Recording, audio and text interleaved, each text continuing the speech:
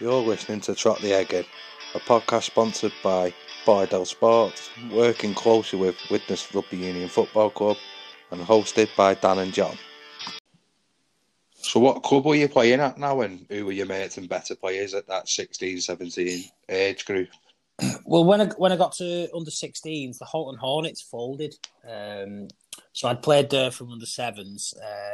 There'd been a couple of times in college, lads had asked me, did I want to go to the Wids? You know, obviously I was up there on a Saturday with my dad, but I never really wanted to leave the Hornets, to be honest. But I think this sort of forced me into doing it when they folded. So under 16s, I joined the last little bit of the season. I joined the Wids. Yeah. So I played under 16s, and then I played Colts, and then a season at first team then as well. Right, mate. So at that age, who were you looking up to as rugby idols? Well, obviously, if anyone. Obviously my dad. You know, we used to go and watch him on a Saturday, and we love going up the Wids and stuff. It's funny, like my dad, you could have 100 people or 1,000 or 2,000 people watching a game, and I'll always be able to hear my dad. You know, he groans if I miss a tackle or a poor pass or anything, and it's always driven me on to want to do him proud. You know, you hear it, no dummies, Matthew. Yeah. But I think growing up, I loved watching rugby league. You know, I was a little ball boy at Widnes. I had a season ticket home and away. They were only in the Championship, but I loved going to like Whitehaven. I know it sounds weird, you know, random away trips. But sort of Super League, I loved the Wigan and Saints derbies. I think you just don't get games like that anymore, where you had like Robinson and Fire, Edwards, Farrell, Goulding, you know, Long and Sculthorpe. It's just absolute legends just going at it, and I love watching Super League back then. Yeah. So you've got to an age when signatures are sought after for certain things, ain't they? So at this point of your rugby life, are you looking at it to be something serious, or are you still just enjoying it and taking it for what it is? No, 100% enjoyment, mate. Never even crossed my mind. You know, I've always said, you know, the minute I stop enjoying playing is the minute I stop playing rugby. You know, if I would have been good enough to earn a living, you know, for 10 or 15 years playing in the Premiership or something like that, it would have only lasted so long. So the main driving force for me has always been enjoyment and earning people's respect as well. You know, not just your teammates, but the opposition as well.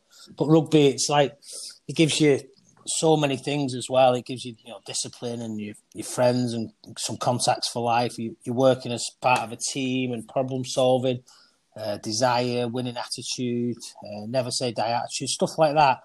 It helps you, you know, just in life in general when things get tough as well, I think. And all them skills, they're so easily transferable into the workplace as well. So it does help you as well, playing a team sport like rugby. Yeah, they're definitely attributes you can convert both sides of the line, aren't they? 100%. So we've slightly touched on it in the previous segment, mate. You were really young when you played first team, wasn't you? Yeah, so I was training with the Wids first team while I was playing for the Colts. I was about 16. I used to just join in and do the fitness and stuff.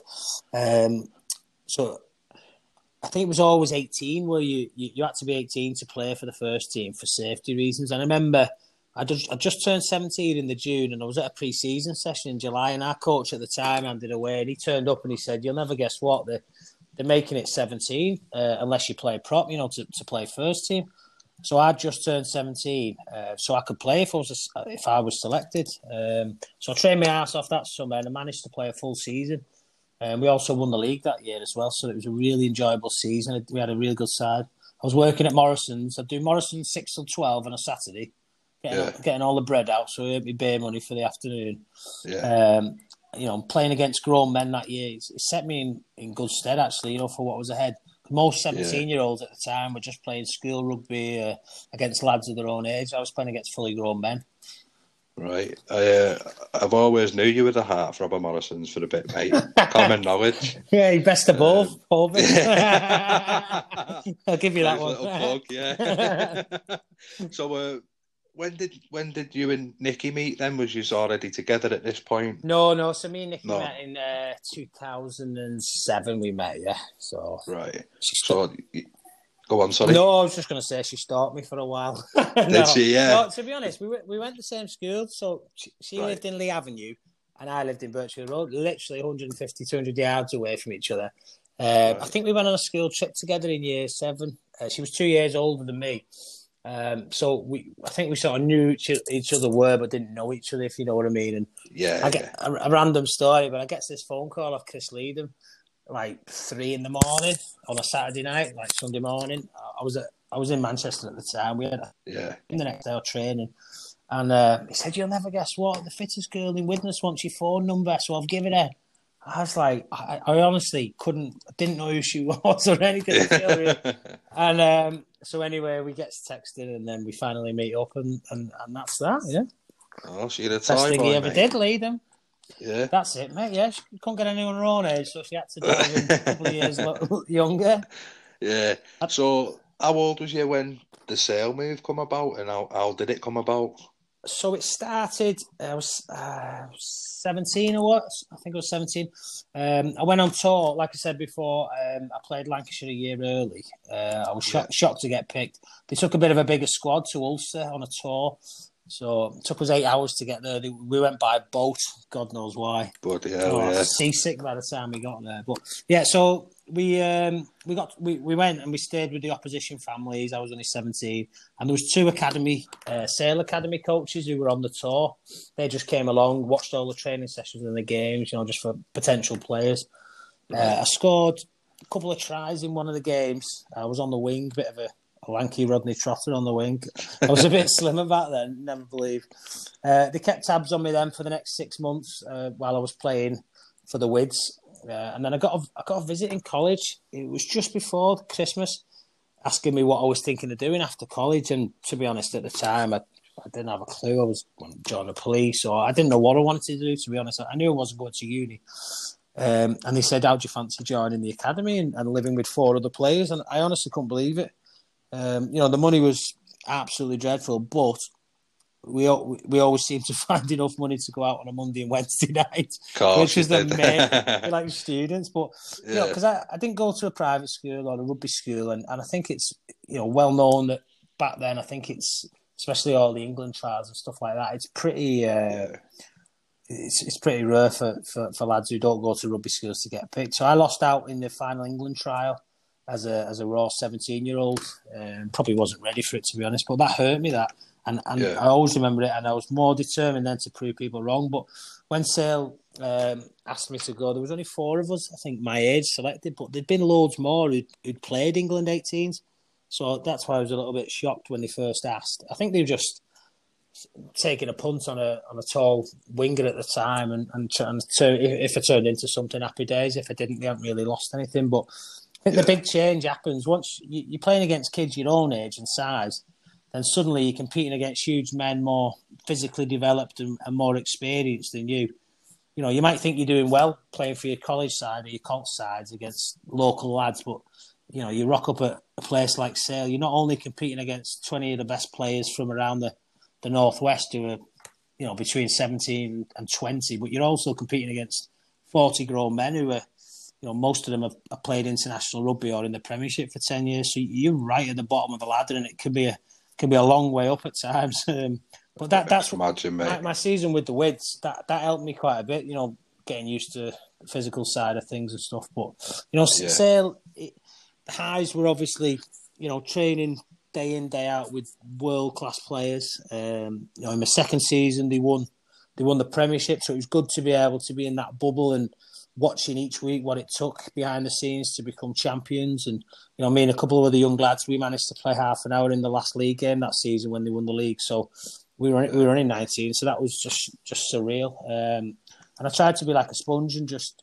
retain information and ask as many questions as I could. So because I was, like I said, I was a late developer, so my rugby union knowledge wasn't too great at 18, to be honest. And then the opportunities of being with the Premiership club came about. I managed to go train with England 19s and be on standby for the World Cup when I was just, only 19, and training with England 7s for a week's camp and realising how bloody mad the 7s players are and how tough it must be to play that.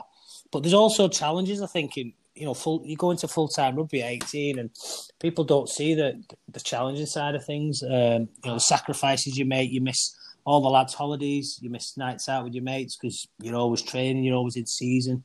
It's learning how to deal with not being selected. You wanted you wanted a chance to impress, even though you knew the guys ahead of you were seasoned internationals and far better than you was, but you just wanted a chance. And other things like dealing with injuries and setbacks, you're not used to that.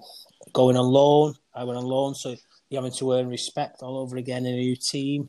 But yeah, it's mad. But I mean, I haven't played a game of rugby league since that Hornets. Since I was 16, I've not played one game since, which is pretty mad. To play it from when you were 5 to 16 and then just never. But it's just never come about. Do you know what I mean? Yeah, and there's never been an opportunity there to do it, mate. No. I think because I was at the Wids from sort of 17, and then when I went to Sale at 18, I couldn't play for anyone else, so I was 22, and then I've just always, been at Sedge ever since, and I've just never thought about it. No. Right, so we've touched on a few major honours, really, mate, haven't we? So for a start, you've made your first team debut, albeit at the end of the year, but it's a big deal. You're learning from, and I'm going to ask you to name drop, but some of the, certainly one of the best players our country has seen in Jason Robinson, isn't there? So do you want to name drop a few of them, older statesmen you were around then? Sorry, you just broke up a little bit there, John. Sorry, mate. So basically, I'm gonna ask you to name drop because I know you weren't gonna. But I think for people to understand, Sale at the time, were at the peak of the powers, weren't they? Oh yeah, they was. Yeah. And the members of that team that are around, people will know them, even though they might not be overly fond of Union. So do you want to name drop a few characters you were around back then? And yeah, well, the coach at the time was Philippe Saint-André, who played for France. Kingsley Jones, who played for Wales. I didn't really have too much knowledge on them until I'd got there. So Philippe brought over quite a few French players with him. Sébastien Chabal at the time. Nobody had ever heard of him. He'd come over with a skinhead, massive number 8. He had arms down to his feet. He grew his hair, and he became known as Sébastien Chabal sort of thing. And he was an absolute animal. I still remember him smashing Delalio in the semi-final before they won it. But yeah, other players, Jason Robinson, I don't think he needs any explanation, does he?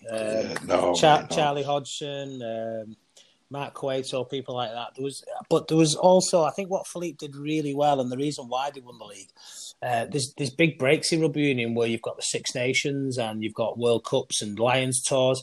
He had his internationals, but he also, the reserve players were lads that had sort of played international rugby but retired from it. So they were getting to sort of near 30. Like you had Mark Taylor, who you might never heard of. He was a 13 who played for Wales and the Lions. Really good player, but he retired retired from Wales when he came to Sale. So when your internationals went away and you were missing 6 or 7 players, instead of losing 5 games on the run, we were still winning. Or Sale was still winning. So I think that's probably why they won the league in the end. Yeah, so we managed the international breaks with recently retired internationals, basically, didn't we? Really smart. Smart, yeah.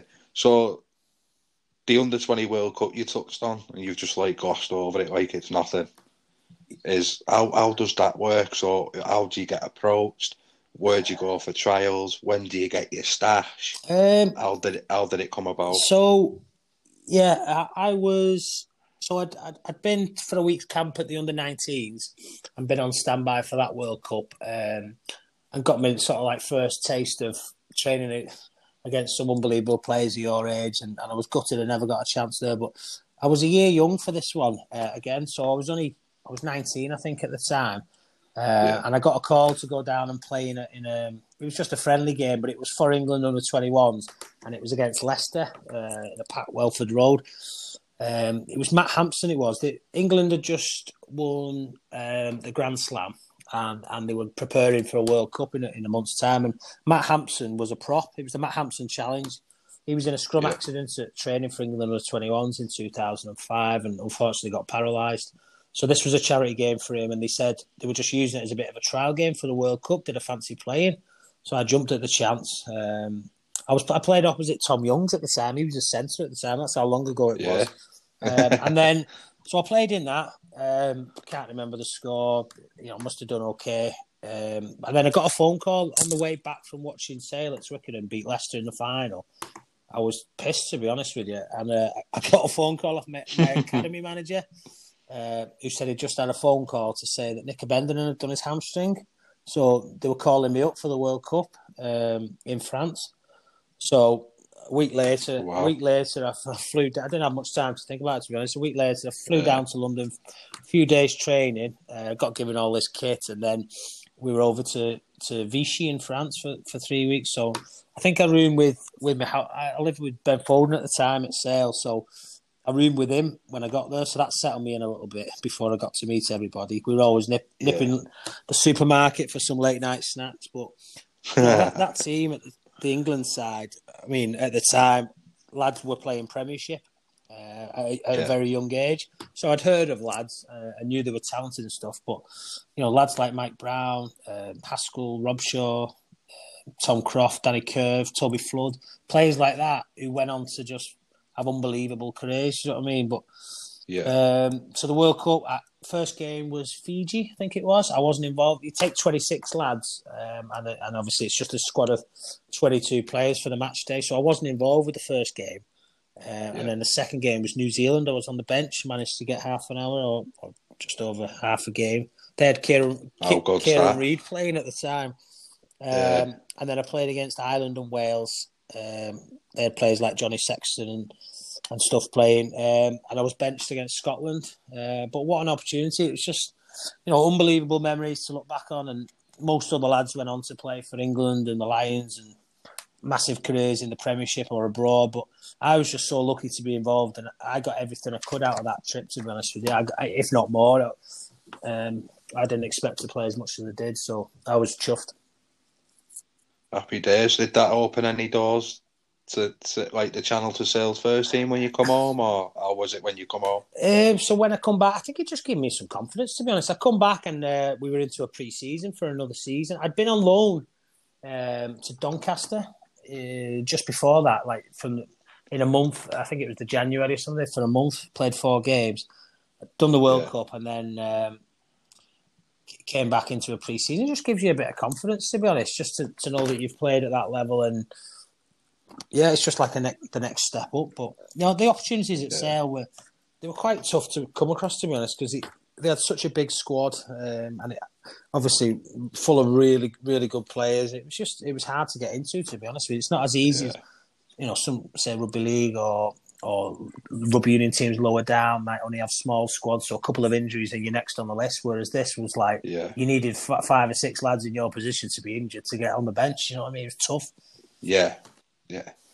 So the loan moves, it's daft. I don't know if you listen, we spoke to Millie about how the rugby league behind the scenes work. So how does a loan move come about, and what does it involve, to your knowledge? So for rugby union, or back when I went on loan to Sedge, they just sort of approached the club and say, look, we're looking for 3 or 4 lads. We might only have 15 games a season for the academy, so it works both ways. It's good for the Premiership club to loan you out and keep you match fit and get you experience. But it also works for the team that you're being loaned to, because they need players, because their squads aren't as big as the Premiership. So I think it works both ways. Right, yeah. So it's pretty straightforward. It's just nothing underhanded. It's a straight chat from club A to parent club. If you agree to it, you go. If you don't, you stay. Basically. Yeah, pretty much. I mean, my loan at the time to Sedge, I'd just come back from the World Cup, done pre-season with Sale, sorry. So we were ready for the A-League, which is a Monday night league, which is Sale's second team, which all the youngsters will play, and any first teamers who aren't involved on a Saturday or a Friday, they'll play on a Monday night. So we usually have about 15 games a season. So I was ready for that, and next minute I got a visit from Jeff Roberts, who's president at Sedgley, and Tim Faree, who's the first team coach. They already had a few lads from Sale on loan there, and they came into the gym, said they'd been watching the A-League on a Monday night. They wanted me to join on loan. So I just jumped at the chance, to be honest. It's just more rugby experience. But it was tough, though. I was training at Sale on a Friday, playing Saturdays. We had a team run through on a Sunday with Sale, and then a Monday night game as well. So it was tough, but I think I made my debut. Saturday, Monday. Yeah, it was tough, mate. Really tough. But I made my debut December 2006 against Bedford at home in the cup, and I think we won 10-8. But National One, it was called National One at the time. It's now the Championship. It was a tough league. You had sides like Leeds and Harlequins, and Northampton come down for a year with a ridiculous squad. Carlos Spencer and Chris Ashton and stuff. And then Exeter, they were in it for years until they went up. But we just tried to... We had a decent little team full of... there was ex-Premiership players or a couple who'd played international, but then there was a good group of young players who were on loan. So we just used to try and stay in the arm wrestle for 60 minutes. And we knew if we were close to sides after 60, we'd have half a chance of sneaking a result. But it was tough at the time because I think I was captain of the A team at Sale on a Monday night. So I was still trying to impress Sale to get a chance in their first team if there was any injuries or earn new contracts. But on a Monday night, you'd be cramping up sometimes. You were absolutely exhausted. But it was, yeah. Friday, Saturday, Sunday. But I'm not sure how many Sedge games that Philippe watched, the Sale coach. I'm not sure he reviewed them. But nevertheless, I was enjoying it. I loved being at Sedge because it was sort of... you've been used to sort of like amateur, then you go to professional, and this was like somewhere in the middle, like just training twice a week, semi-professional. But they still had all their old school values of drinking on the bus and stuff. I enjoyed that because that's where I've come from. Like from the Wids, Colts playing away and stuff like that. So I really loved Sedge, and it was a great experience for me. I was playing at 15, my first training session. The 15, he does his ACL. He said, "All right, you're in at 15 this week." I said, "I've never played in my life." I think I played a couple of games for the Wids, but playing there as well as centre and wing for Sale, it was just giving me a little bit of game understanding and a bit more versatility and stuff. Thanks for listening to the latest episode of Trot the Eggin. We appreciate all your feedback, and don't forget to like, subscribe and share the podcast to your friends and family.